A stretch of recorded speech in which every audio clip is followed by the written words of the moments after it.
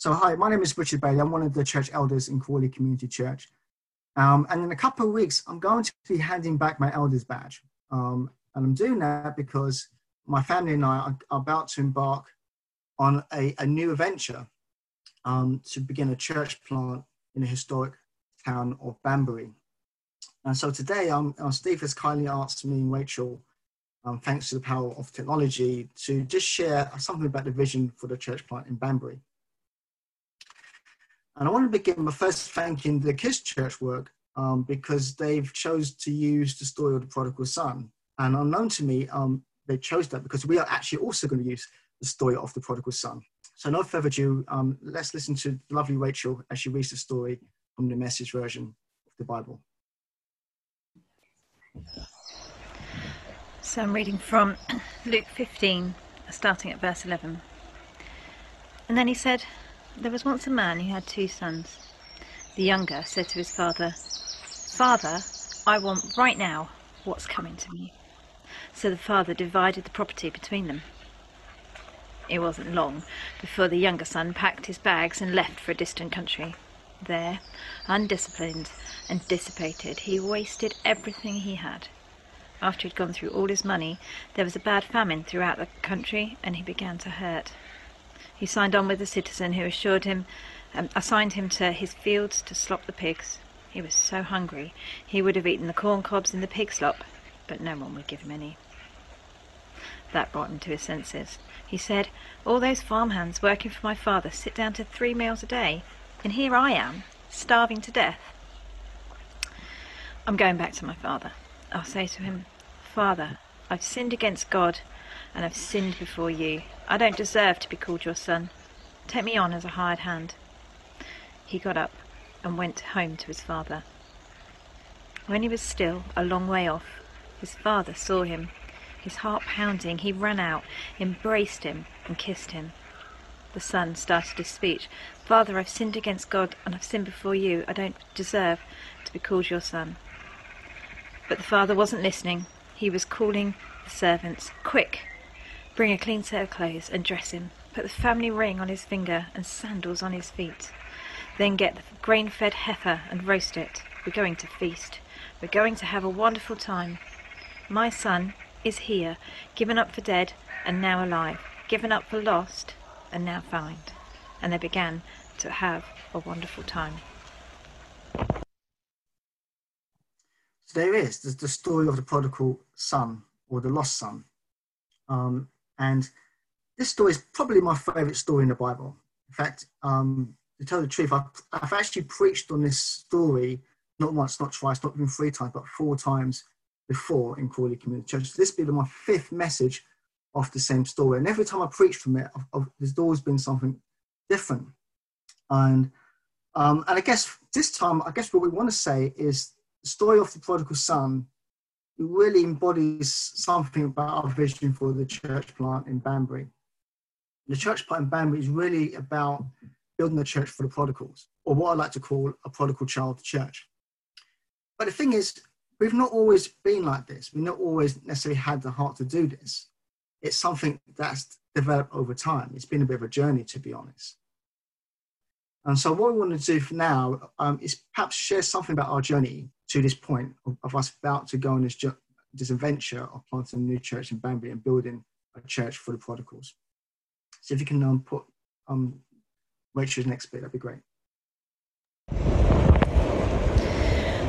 As I was packing up the house for our move, I came across a diary that I'd written in 2003, and at that time I'd been out of church for about 18 months, and in the diary I was really searching for something. I was looking for a family and for a purpose, and within weeks of writing it, I'd found Crawley Community Church.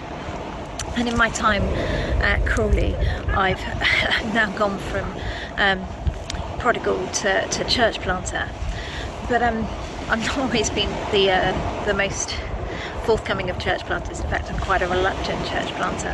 When it was first mentioned to me about 15 years ago, there was no way I thought I could do this. I'm too introverted. I can't possibly church plant. and even when in 2014 we were looking for our purpose, I've got to admit that church planting was probably at the bottom of my list of things. But God knew this, and God uses reluctant people to do good things for Him. And so He's taken me on a journey through this to break my heart for the people who His heart breaks for, the lonely, the sick, people with additional needs, people who are living at the edge of their means. He stirred me up and stirred my heart for this so much that I got called an activist. I'm really reluctant activist as well as a reluctant planter, but God uses reluctant people amazingly. He's used Moses, He used Jonah, He used all sorts of people in the Bible who are reluctant to do this, and God has led me through this journey to from a prodigal to a reluctant planter and a reluctant activist, planting a church for prodigals, for people who are lonely, for people who are just searching for that family and searching for that sense of belonging. Fantastic. So Rachel, the reluctant church planter, the reluctant activist, planting a church for prodigals. For me, I think the penny dropped, again, sort of gradually. I think the key moment for me, I think, came about 5 years ago. I was going to a Bible college, and about 4 years in, I was doing a module on mission. And on a particular session, the lecturer, he put on an image on a screen, which was a pie chart representing the population of the UK. And there was one slice of the pie chart that represented the Christians, the church. There was another slice that represented other faiths. But there was two large slices that really caught my eye. One was for the unchurched, and the other slice was for the de-churched. And they completely dwarfed the churched. And I remember at a point getting a real sense of God's, I guess, ache, God's ache and God's frustration. And when I say frustration, not frustration towards the people, but frustration because actually what God really wants to do is embrace all those unchurched, all those de-churched, in the same way the story of the prodigal son, the father wants to embrace his lost son. And I just felt at that moment of time that I had to do something about it. I didn't know what I was going to do at that time, but I just sensed that I had to do something. Something changed in that evening. And, 5 years on, here we are. We're about to embark on this adventure to plant a church for the prodigals, to plant a prodigal child church. So my message today is simple to talk about the kind of ingredients you need to plant a prodigal child church. And for me, there's 3 ingredients I'm going to sort of lift from the story. And I make it easy to remember. Each of them begin with C. Now, first ingredient to plant a prodigal child church is compassion. You need compassion to plant that kind of church. You need compassion to build that kind of church. You need compassion to be that kind of church. And for me, I think compassion is one of those things I think is often undervalued. Yes, people recognize it, but it's often undervalued. I think for many churches, actually, their main emphasis is always about being more correct. That's been their key C. Let's be correct, even above and beyond being compassion.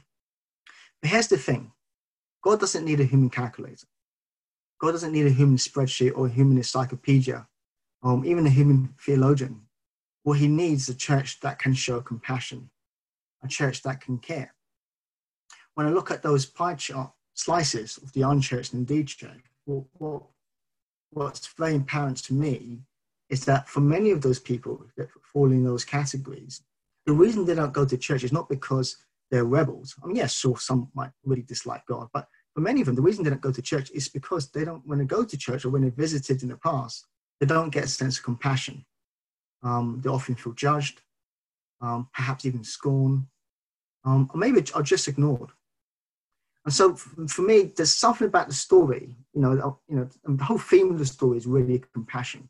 That father shows compassion to his son, even as Hannah brilliantly did in her story in the kids' work, that God showed compassion, the father showed compassion to us. That's what makes the difference. If you want to be a prodigal child church, you need to have compassion, absolutely, from top to bottom. For the second ingredient, the C is what I called a changed mindset. And what do I mean by that? Well, as I said before, the prodigal son story, for me, is my favorite story. It's the best story in the Bible. And the reason it's the best story in the Bible is because what Jesus does in this story is that he uses the story to describe God to his disciples. He describes God to his listeners. But the interesting thing, the Father represents God, and yet the Father is not really like a God. What do I mean by that?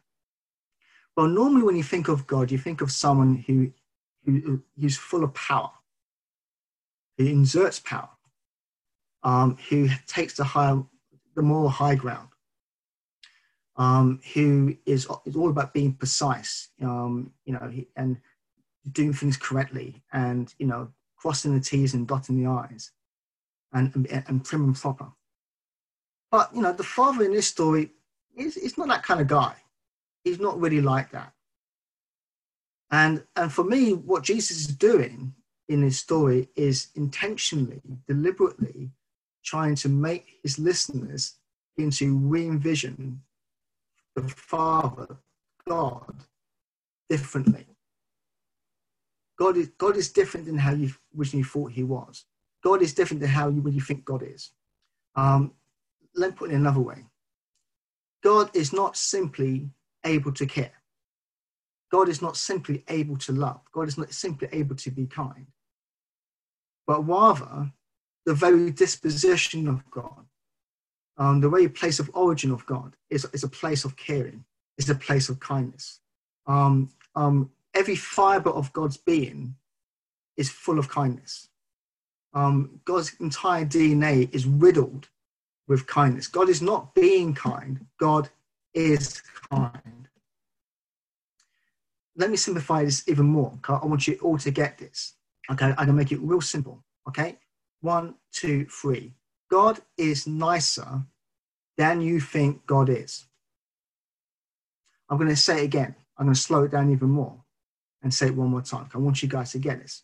1, 2, 3. God is nicer than you think God is. Now you may think, well, actually, Richard, I really think God was nice. And I would say, well, great. But guess what? Nevertheless, God is still nicer than you think God is. Perhaps you're a visitor and this is one of the first few times you streamed our church service. First of all, welcome. And I appreciate you might have all sorts of thoughts about God, even positive thoughts about God. But you know what? Let me encourage you again and say God is still nicer than you think God is. God is nicer. God is kinder. God is more decent. God is more respectful. God is more loving. God is more forgiving than you think God is. And that's the point. The point that Jesus is ultimately making to his listeners, that the God that they've been brought up and taught throughout their lives is better, is nicer than they originally thought he was. And that's life-changing. That's complete mind-blowing. And I think that, if you want to build a prodigal child church, you need to make that shift. You need to make that change of gear. Could you imagine if the entire church on the planet, every denomination, from the Baptists to the Quakers, was to grasp this simple reality that God was nicer than they thought he was? It would completely change the church. More than that, it would completely change the way they do mission. More than that, it would completely change society. So for me, this is a big one. Great to have compassion, but you need a change of mindset. So you need to begin to envision God differently in order to build that kind of church. Now, the final ingredient, the final C, it's not cumin, it's not cayenne pepper, it's not coriander. It's a call, a sense of call. To build a prodigal child church, you need a sense of call. Now, the idea of call is an interesting one because I think it's a bit of a loaded term. For a lot of people, when you think of being called by God, you think of like a big hand coming out from the sky and pointing to someone and say, I call you for greatness. But the truth is, being called is often not that dramatic, to be fair. And actually thinking about it that way, I don't think it's really helpful.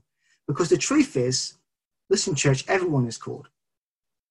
We're all called to be on a mission. The difference is not everyone takes ownership of that call. You know, when I was back in that classroom and I saw that pie chart, and I saw those big slices of pie for the unchurched and the de-churched, what happened was inside of me, there was something that just sensed, I need to take some ownership here. I can't just leave it for someone else. I can't just leave it for Steve or Justin or Dave or Chris or Joe. I can't just leave it for the evangelist. I can't just leave it to someone else. I have to take some ownership of that. And that's what call is all about. It's about taking ownership. And I say ownership rather than responsibility, because to be honest, I don't believe we are responsible for mission. I believe God is responsible for mission. God is on a mission. In fact, God even owns mission, but he invites us to become co-owners, to become joint owners, to own our little bit of mission, to own that call. And as we do that, as if by magic, we suddenly get that sense of call. That's what happens. And so my challenge to you listening is for all of you to take a sense of ownership, personal ownership of your bit of the call, that bit of mission. When I look at the story of the prodigal son, what I like about it is that the father never sent his servants to the front porch. He could have done. He's got plenty of servants. He could have sent his servants to the front porch. He could have sent his servants to look out for his son to come back. But no, the father chose to do it himself. He took ownership. This is for me to do. I don't want no one else to do it. I'm going to do this. I'm taking personal ownership. I'm embodying this call. I'm embodying this sense of mission. I'm going to do it. I could let someone else do it, but no, I'm going to do it. And that's what it's about. We all need to take that sense of ownership, that sense of embodying and personalizing this sense of call for mission. But how does that work in practice? Well, speaking to you guys from Crawley Community Church, well, I think a lot of you are called to stay in Crawley Community Church. You are called stayers, okay? You're meant to stay. But just because you're stayers and you're meant to stay doesn't mean you can't support mission. And there's different ways you can support mission. You can support the church plants. You can support our church plant. At some point, we're going to need help. We're going to ask for help. And when we ask for help, your job, Crawley Community Church, is to say, yes, we will help you. We will support you in what way we can. But it's not just that. You can support mission also locally within this local church. Steve has talked about Tri Church and talks about brief ways of how you can support that. And so again, my encouragement is to take some ownership and say, yes, I will support that. I will speak to my neighbor. I will come to the prayer meeting tonight and any future prayer meeting, because I want to take ownership of the call. I want to take ownership of mission. But there's one other thing I want to say before I end this message, and that is, when it comes to call, I appreciate some of you might feel you're stayers, but I think actually God wants you to be goers. I think some of you are stayers, but actually God wants you to be goers. And the reason you think you are a stayer is because maybe you're like Rachel and I, you're reluctant church planters, you are reluctant missionaries, you are reluctant activists. Your personality, you don't like the limelight. You don't, maybe you're not one of those people who like to be around lots of other people. So you can't just assume you're going to be the one of the people that's going to stay. But the truth is, as you begin to open yourself up and engage with mission, as you begin to take a sense of ownership of that call, often God can do something interesting. Sometimes God does what I would like to call it, he throws a curveball. And actually the very person who would normally choose to stay is the very person God calls to go. So I believe our church of 200 people, some of you are going to go. Some of you got to go. We can't all stay. Some of us got to go and to and start new church plants. Some of us are going to go to support church plants. Perhaps some of you will come and join us in Banbury. Or maybe God will do something really crazy and encourage you to go to the other side of the planet. I don't know. All I know is God will have some stay and have some go. And in either case, it's a wonderful thing. Because what God is doing is he's asking us to introduce God to a broken world, to millions of people who don't know him. Millions of people who God simply wants to embrace the same way the Father in this story wanted to embrace his Son. And that's ultimately our vision for the church plant. Our vision for the church plant is to create a church where everyone from any walk of life, no matter who they are, no matter what their circumstances or their story, I've said this before, I say it's, we want to make a church for the yays, the nays, the gays and the strays, to come to the love of Christ, to meet a loving family of God and fulfill God's given potential for every single one of them. That's what we want. I'm not quite sure to what extent we see that happen, but that's what we're going for, because we believe that's what God wants. God sees the 7.8 billion people, and he wants to embrace every single one of them. And we get to be a part of that. We get to plant these wonderful prodigal child churches that enables that to happen. Amen. So I'm going to close in prayer, and I'm going to hand this back to John. Lord Jesus, thank you for being the father of the prodigal. Thank you for being such a wonderful heavenly parent, that despite who we are, what we've done, what we do, you're just glad when we show up. You're just glad when we come back to you. You're just glad, and everything within you, everything towards us is kindness. All you want to do is embrace us, change us, and transform us. Lord, would you help us as a church to remember this? Help us as a church to really embody, embrace, and take a small sense of ownership of your call to mission. And I ask all of this in the wonderful name of Jesus. Amen.